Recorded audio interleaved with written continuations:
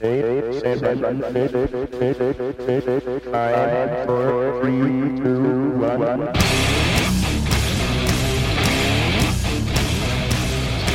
Knotfest.com presents Talk to Me. With over 300 interviews under his belt and 6 years running, your host Joshua Toomey interviews metal and rock's heaviest hitters. Follow the show at Talk to Me Talk. Here's your host, Joshua Toomey.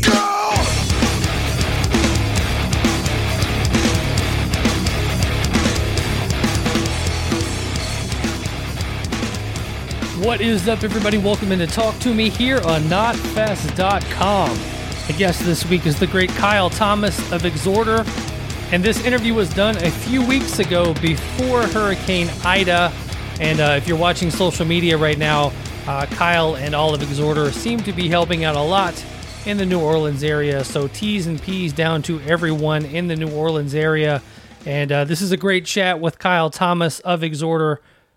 You guys know I'm a huge Pantera fan. Did not actually talk with him about Pantera, but you always heard that this band Exhorder influenced Pantera. And for the longest time, I had never heard them. But I was like, I don't know, man. I think they're all original. I think Pantera is 100% original. And then you go back and listen to Slaughter at the Vatican, and you're like, ooh, maybe they did. Too much fun, but yeah, a great chat with Kyle Thomas, and once again, T's and P's to everyone down in the New Orleans area. Friend of the show, Ian Wadley, I checked in on him the other day. He said everything was going well, just was out of, the power was out, so hopefully everybody's doing well, and we'll get through this like we always do. If you have been paying attention to the Talk to Me podcast on Facebook, on Twitter, on Instagram, you've noticed that this week has been pretty nuts for me. I got to interview Jason Newsted on Monday. On Tuesday, we put up part 1 of that. You can check that out over at YouTube, at the Knotfest YouTube channel. Part 2 should be going up today as you are listening to this. 3 and 4 will be next Tuesday and Thursday, and then the full interview with Jason Newsted talking Everything Black album will be out next Thursday as a Talk to Me podcast. Got to speak to Jason for about an hour, so that was awesome. You guys have, if you've been checking out Throwback Throwdown with Toomey, you guys have known I've been gushing over the Black Album for the last few weeks, and then to get a chance to speak with Jason Newsted about the record. Dream come true, maybe time to retire. Where do we go from here? But with that being said, make sure to check out Throwback Throwdown tonight, post-night, with Cody from Wage War, and then the dudes from Alien Weaponry also on tonight. Going to be a fantastic show. Throwback Throwdown with Toomey, 5 to 7 p.m. Eastern, twitch.tv/NotFestOfficial. It's always free. Come hang out in the chat, and I hope to see you there. I want to give a shout out to the New Metal Reddit page, r/New Metal. They had me on there last night, which was Tuesday night. I'm recording this on Wednesday. Had me on there for an AMA that I think lasted almost 4 hours. Pretty crazy seeing all the questions come through. A lot of Primer 55, a lot of 12 Volt Negative Earth. I was really surprised how many people check out that band, maybe around the world, around the country. And, some Knotfest talk and things like that. So yeah, huge shout out to the New Metal Reddit page. Make sure you guys are checking that out. Also did a few podcasts over the weekend, so those will be coming up. I'll let you guys know when those will be coming out. So a lot of stuff going on over here at the Talk to Me compound. Hopefully we'll see you tonight, post-night, over on Throwback Throwdown with Toomey. Twitch.tv/NotFestOfficial. And once again, it's always free to come and hang out. It's always better if you subscribe, but always free to come hang out. And be checking out those clips of the Jason Newsted interview over at the Knotfest YouTube channel. Let's make that video go crazy. Leave comments, leave likes, share with your friends. And without any more of my ramblings, let's get into some new Exhorder. Let's talk to Kyle Thomas, and then check out some classic Exhorder, and then I will talk to you guys momentarily.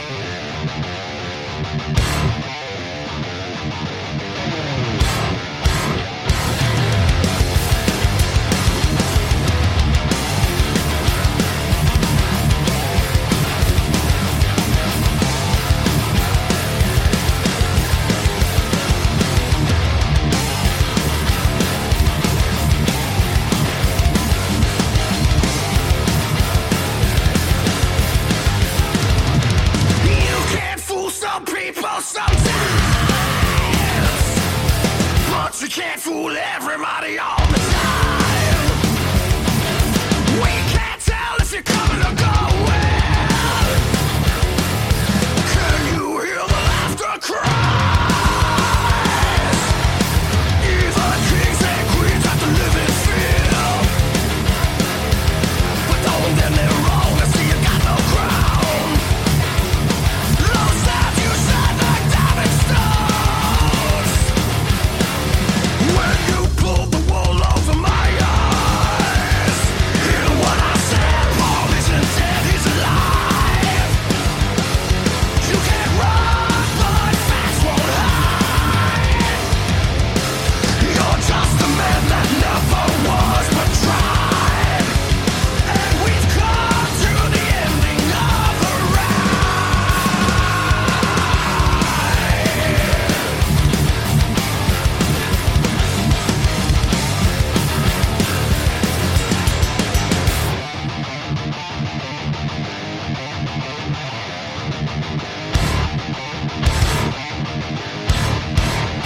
no cross either.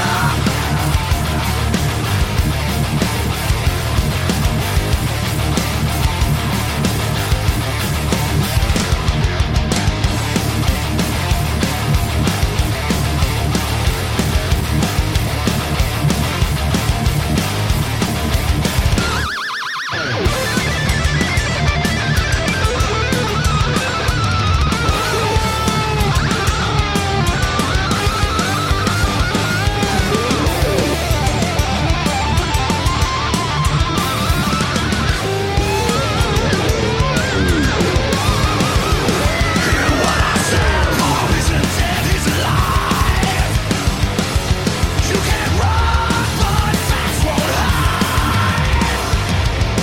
You're just a man that never was but tried. And we've come to the ending of the ride.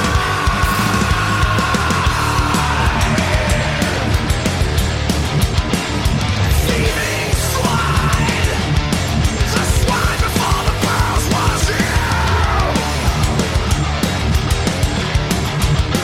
Motherfucker, the silence is deadly. All right, guys, we are here with the great Kyle Thomas of Exhorder. Kyle, how are you tonight? I'm well, thank you, sir. How about yourself? I'm doing well, man. Doing well. Doing as best I can. And getting to chat with you is going to be pretty amazing tonight. Oh, I'm honored. Thank you for having me. Well, man, before we get into Exhorder and everything else you've done, let's just kind of go back in time and, what got you into music and, what made you want to become, the man you are today. Stick with me, and you'll learn how to make hundreds of dollars. I always gravitated towards music. It spoke to me at a very early age. My sisters played a lot of music around the house on the 8-track player, record players. So, started off with the Beatles, and I was hooked. So, discovered my own stuff along the way. Started playing trumpet when I was in 3rd grade. That was a consolation prize because my folks couldn't afford a saxophone. So I took my consolation prize and made the best of it. Took 5 years of private lessons, got pretty good at it. I just didn't have a passion for trumpet, so kind of bounced back and forth with that and sports and such. I guess when I was about 12, 13, I started discovering heavy metal and then started playing bass, and I was really all about playing bass until I made the grave error of opening my mouth at a rehearsal. And then I started getting requested to sing more songs, and then they took the bass out of my hands, and so now I'm a singer. Kind of going back to your trumpet thing, it was funny. I was listening to an interview with you talking about, you wanted to play the sax, they gave you the trumpet. When I was in middle school, I wanted to be the drummer of the band. And they're like, well, why don't you start on xylophone? And I was like, I don't want to play xylophone. I want to play the drums. And right. I was way more stubborn than you. And I did not play xylophone or drums or anything, so I was just a little pain in the butt. You wanted to pound, you didn't want to tap. Right. I was like, what's a xylophone? You can't get any girls with a xylophone? That was my thought. It's like, give me the saxophone, man, and I'll have all the girls. And here, have a trumpet. Right. Oh, no. Yeah, saxophone, you can go outside the window and, play them a little tune and stuff. Yeah, you can't do a lot with the trumpet. Oh. New man. Orleans, you could probably, get away with the trumpet, probably a little bit better than like Nashville where I grew up. Right. It definitely wasn't working for this third grader. Right. No chicks for Kyle Thomas. What my favorite question is like, what was the name of your first ever band? The first band that I was in? Yeah. The first actual real band, there was a few here and there where we'd go rehearse at someone's house and we'd come up with names, but never played a gig. The first band that I actually had a gig with was called Armageddon. Nice. And I played bass and sang a little bit, and Jimmy Bauer was the drummer. Oh, nice. I was 15. I think Jim was 16. We played at some of the local fairs and backyard parties and that kind of thing. And we'd play like Iron Maiden, Black Sabbath, Kiss, stuff like that. It was fun, man. We had a great time. We wrote a few originals too. They were not bad. I've had Jimmy on the show before, and it's kind of funny. Your voices are very similar, and the accent doesn't help. Yeah. Well, shit, we were just about best friends from 85 until we're still close friends. We just don't see each other that much. But Right. we were like inseparable friends until we were probably in our early 20s, and we still talk on occasion. He doesn't live too far from me now. I hadn't seen him in a while, but I'll be seeing him in the end of next month at Psycho Las Vegas. That's awesome, man. Yeah, that's going to be a great gig for you guys too. It's funny, the New Orleans scene, man, it just kind of seems very incestuous, where you're playing with Jimmy and I Hate God guys are running around and Kirk from Downs, or, Crowbar's running around. And it just seems like everybody was in everybody's band at one point. Yeah, and if not, we all had jam sessions, with extenuating circumstances involved. Right. But no, we got, we've all known each other. And that's the thing about New Orleans. It's a big metropolitan area. Mm-hmm. It's a major metropolitan area, but it's on the smaller side. There's probably not even 500,000 people in greater New Orleans. Oh, wow. So, it's we're at least in city limits, I should say. Greater New Orleans included is probably over 500,000, but I think we're at, before Katrina, we were over 500,000 in New Orleans, and I think we're back up in the 400,000s now. So it's, but not like Houston, which is like 7.2 million people or something crazy like that. Yeah, but Houston's land mass is pretty intense. They claim a lot to be like what, the third largest city mass wise or something like that. Yeah, and Greater New Orleans, like from the radius of downtown, is like a 10-mile radius. Yeah. It's not very big.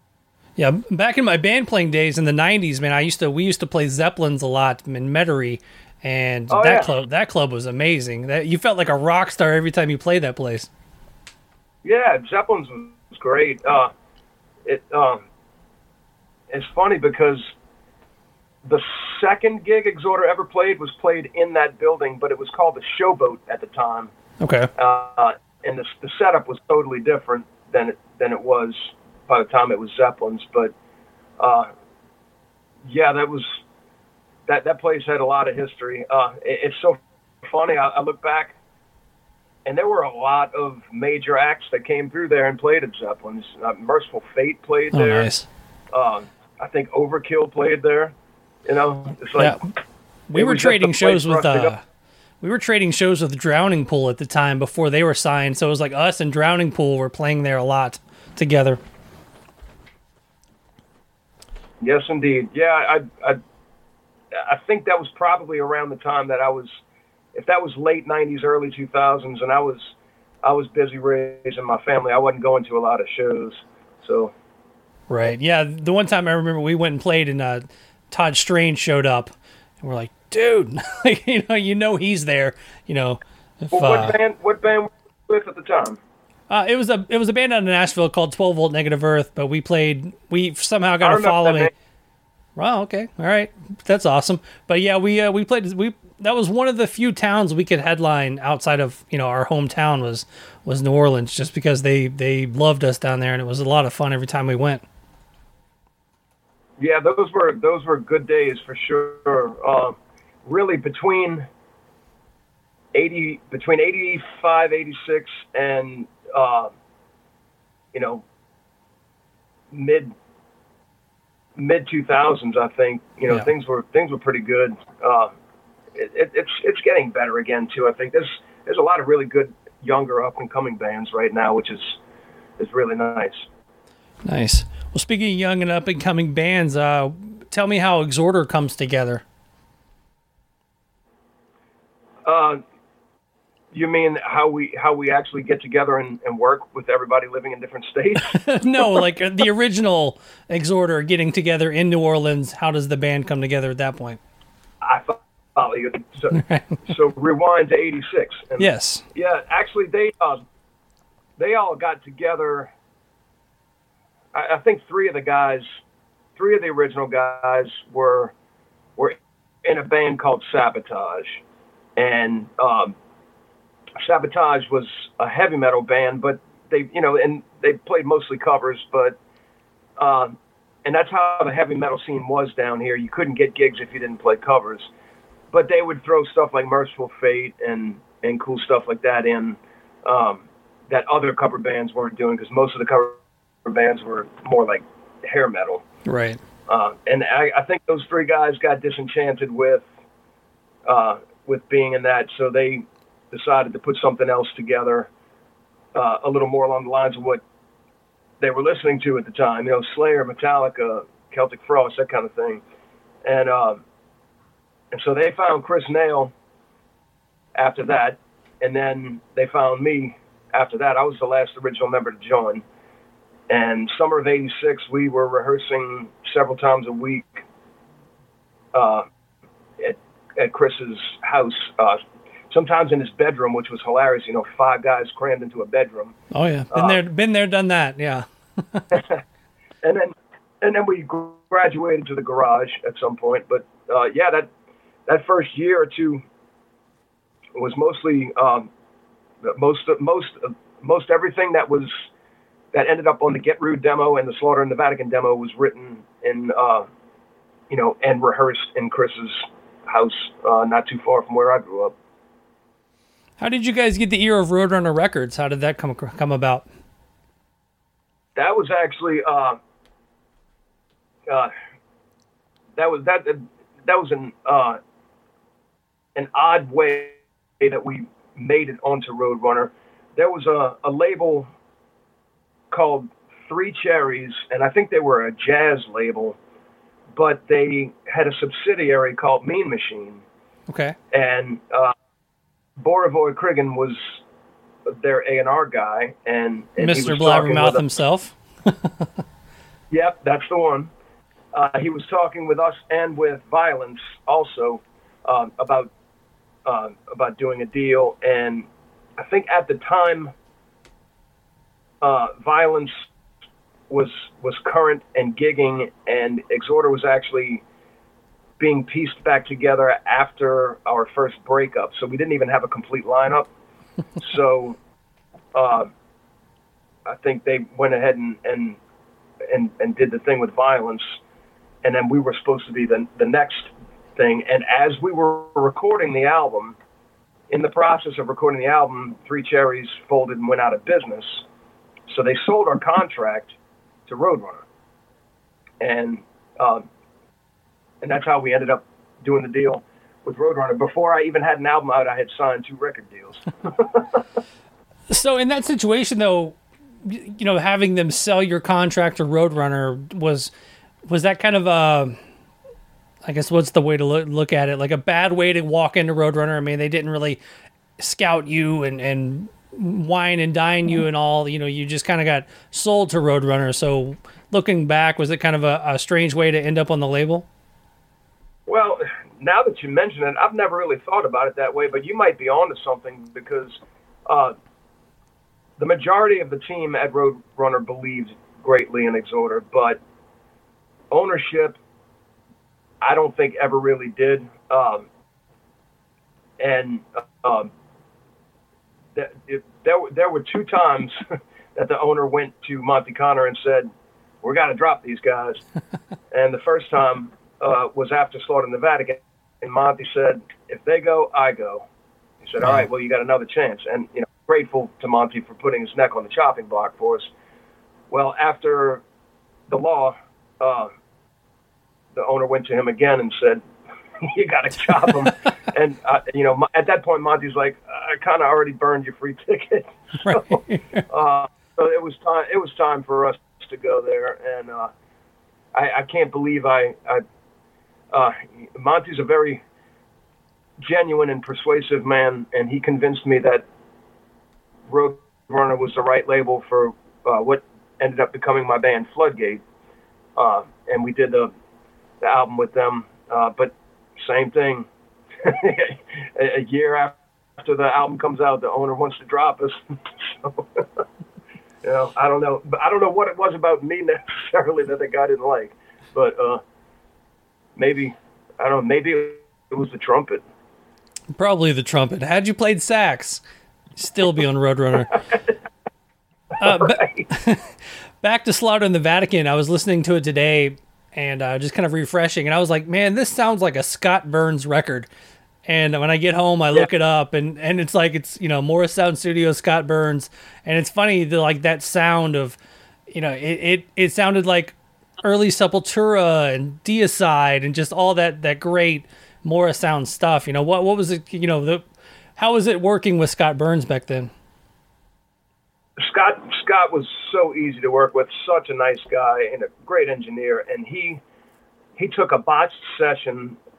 We started recording that album in New Orleans with an engineer that really didn't have much of an idea of how to record heavy metal. He was good at recording like traditional New Orleans funk and jazz and stuff, very good at that. Yeah. But he wasn't well versed in heavy metal at all, and that's important. You need to know how to mic everything. You need to know how to, get the right tones. We were inexperienced, so we didn't really know, any better. And the session was just lousy. It just sounded terrible. So we went to Morris Sound to salvage the session, and which we did to the best of our ability. But still, at the end of it, we were like listening. It was like the drums just don't sound right. So Chris went in and re-recorded his drums to the recorded guitars without any kind of visual cues or anything. Oh, wow. It was the most, Chris is an amazing drummer, one of the best I've ever seen. But to do that to technical thrash metal with a lot of time changes and, speed up, breakdown, breaks, all this stuff. I remember Tom Morris, the owner of the facility, came in there and was watching Chris do what he was doing, and he's just looking at us going, "How does this guy do it?" We're like, "It's Chris, man." Yeah, but, that's something Scott did a good job of saving that session. He really did. Yeah, that's something that can be done now because of grids and clicks and everything else going on. I mean, they said the last Megadeth record, Dystopia, Dave Ellefson played the bass first. Like, that was the first thing to go down in Dystopia. Then they built around that, So, I mean, now that's a little bit more commonplace. But, yeah, back then that sounds crazy. Yeah, no doubt. At this level, everybody that's recording an album should be well prepared enough to get into their at their designated time and record their parts and do it next to flawlessly, if not flawlessly. So, that says a lot for being prepared. If we had been not prepared to do that album, I mean, at that point we recorded the songs probably 3 times. Most of the songs have been recorded at least 3 or 4 times before we even went in to do that album. So I remember after we recorded Slaughter in the Vatican, I was so happy that we would never record those songs again. Yeah, that's got to be nuts. The touring on that album, did you tour much off of that first album? Not really. We did a European tour, and it was really just a small booking agent who booked a lot of either small clubs or youth centers in Europe, and it was mostly in like Belgium, Netherlands. We had a German show on that tour, so France. It was really just mostly Western Europe, and then for the U.S. we would go out and do like a weekend's worth of gigs here, weekend's worth of gigs there. We really didn't have a proper U.S. tour in the Vatican, and then by the time we got on the Law, we did another one of those tours. It was a little bit bigger. Always good times, man. Going into the Law, listening to that, I mean, sonically, the Law sounds amazing. From Slaughter in the Vatican to the Law, I mean, the production just went through the roof. And wasn't that also done at More Sound, but different producer? No, and first let me say I'm glad you feel that way. Right. I don't think any of us were fully satisfied with that record either. And again, Rob Beaton was the engineer. We recorded most of that here in New Orleans, and some of it we finished up out in the San Francisco Bay Area at the studio where he worked. But we were not that well prepared. We didn't have the songs all finished. We were still writing in the studio. The guitar players were experimenting with guitar tones in the studio, and I don't know, to me, it was just another situation where we really weren't that prepared, and at the end of the day, like half of the vocal tone, half of the guitar tones that we had, we ended up scrapping because they just sounded so bad. And fortunately, what we did was we ran both guys' tracks through each set of, so we'd have backup and for mixing purposes or whatever. But we were lucky that we had both guys' tracks at least through tones that sound good. But for the true Exhorder guitar sound, the Law really only has half of it. That's only half of what the Exhorder guitar tone is. The other tones were just so awful they had to be scrapped. And that's one thing when we did More in the Southern Skies, we definitely knew not to do. Right. That was importantly what we avoided. Let's learn from our mistakes and not repeat these mistakes. And we finally got the album that we felt represented this band and gave a proper feel of what we're like live. So what was the initial downfall of the original run of Exhorder? Which time? We broke up like 3 times before I was 21. I mean, the first time we broke up was 1988, before we were ever even signed. Yeah. Relationships are fragile, and they're two-way streets. And, sometimes they, that's the hardest part with bands and lineups is the relationship part. And with all of the breakups, there was a breakup in '88. There was a breakup in '93. There was a breakup. Well, we did a Reformation and did shows in 2000. That was like a getting back together of strife, turmoil within this band over the years, and it is the single biggest reason why I think that this band isn't one of the biggest bands out there right now. Had we been able to stay together and do our job and compete with our peers, I don't see why we couldn't be as big as any of the bands out there. But woulda, coulda, shoulda, we didn't. So yeah. We're now at a point. The lineup that we have right now is the most peaceful and calm lineup that this band has ever had. We all love each other dearly and think very highly of each other. We respect each other.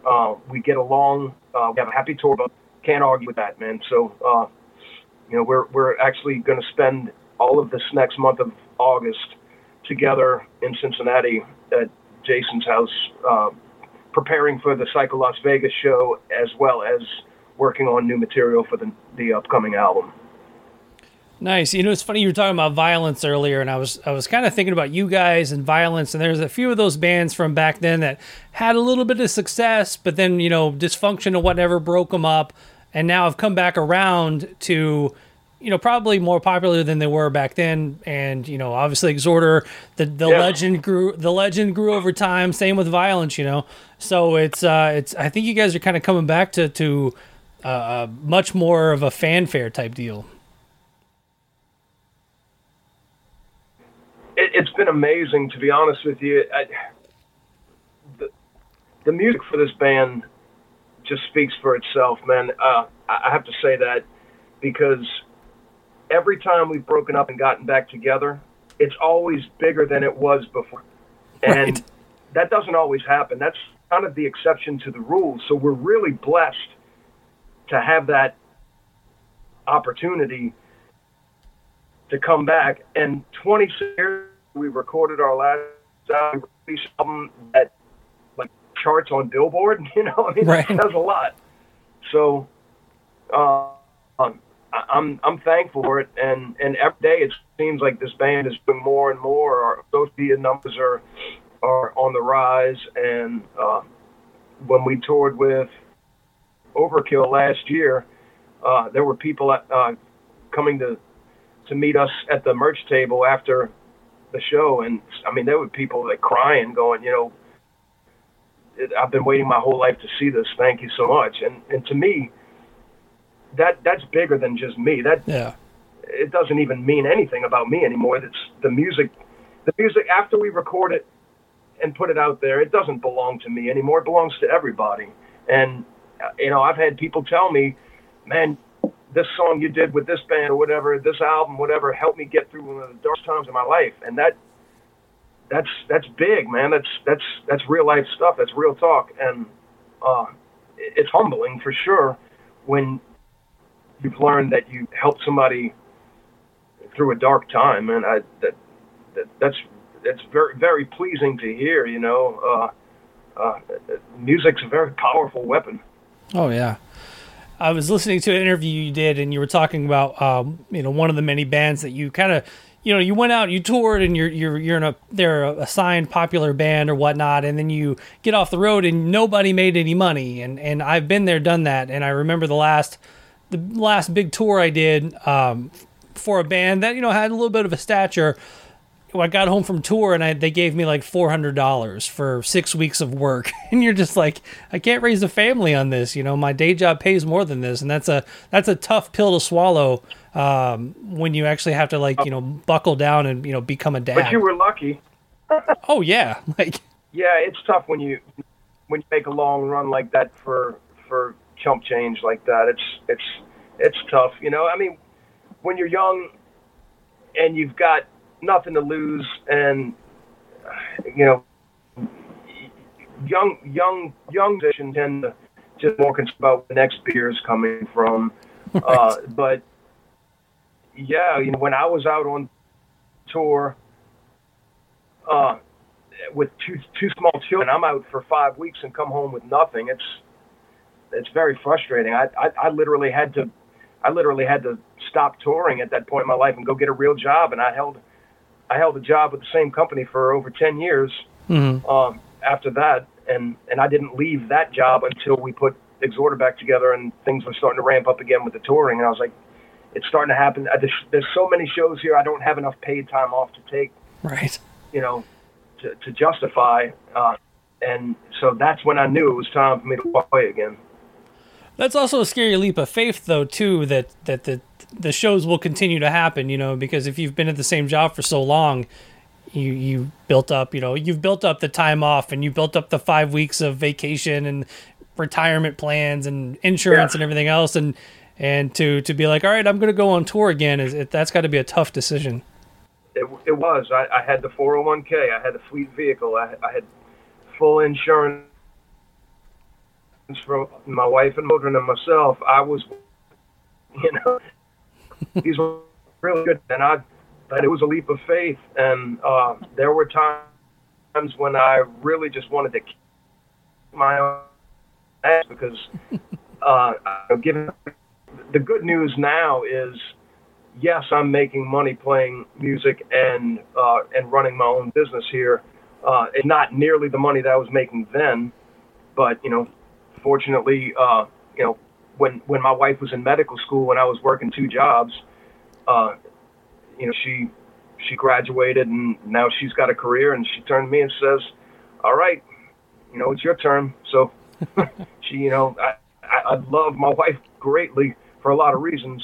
But the fact that she, turned to me and said, I'll carry the load while you're building, because that's what I did for her while she was in medical school. So, that's awesome.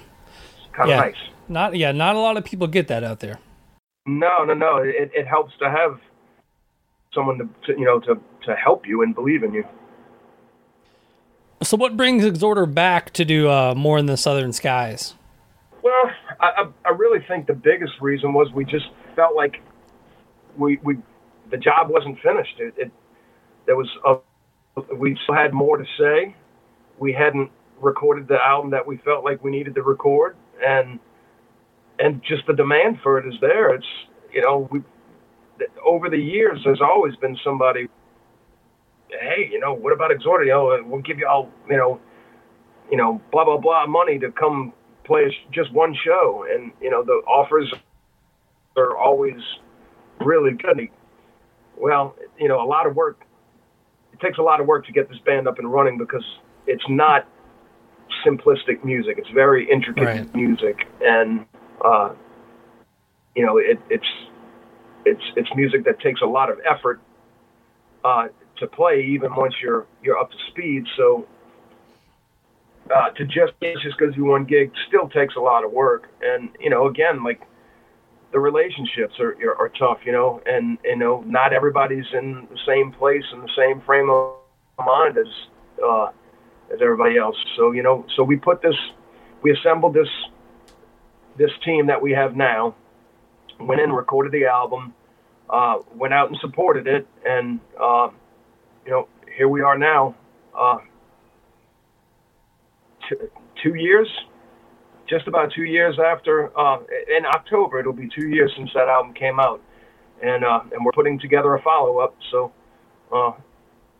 hopefully when by the time we release it, everyone won't have forgotten about us. Yeah, I mean the Man That Never Was, also that single you guys put out, it sounds better and better. Like every time you guys put something out, you say every time you break up, you get more popular. Every time you put something together, it sounds even better. And I always say on this podcast, and I've said it a million times, thrash and metal have been the singular most beneficial genre to technology and recording. And everything sounds so good now. Like the guitar tones and drum tones and everything else just sound so crisp and clear. And that shows through on The Man That Never Was for me.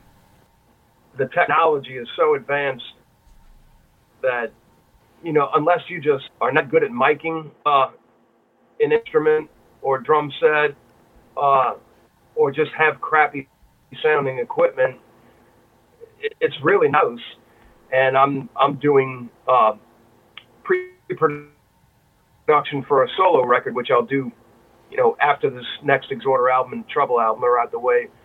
But I'm demoing the songs now, and I'm like making album quality recordings in my own house with an amp this big, Right. and a condenser mic here in my house, and it just goes to show you that you don't need necessarily to invest a lot of money in going, now, of course, if you go into a real studio and do it the right way, it's going to sound great. But, if you can't afford it, you can still make great sounding. Oh, yeah. Yeah, you can find plugins online and everything else, man. It's pretty nuts what you can do now with technology. For sure. I know you're doing vocal lessons too. You know, are you helping people learn how to scream, yell, sing? You know, what all is entailed in a Kyle Thomas vocal lesson?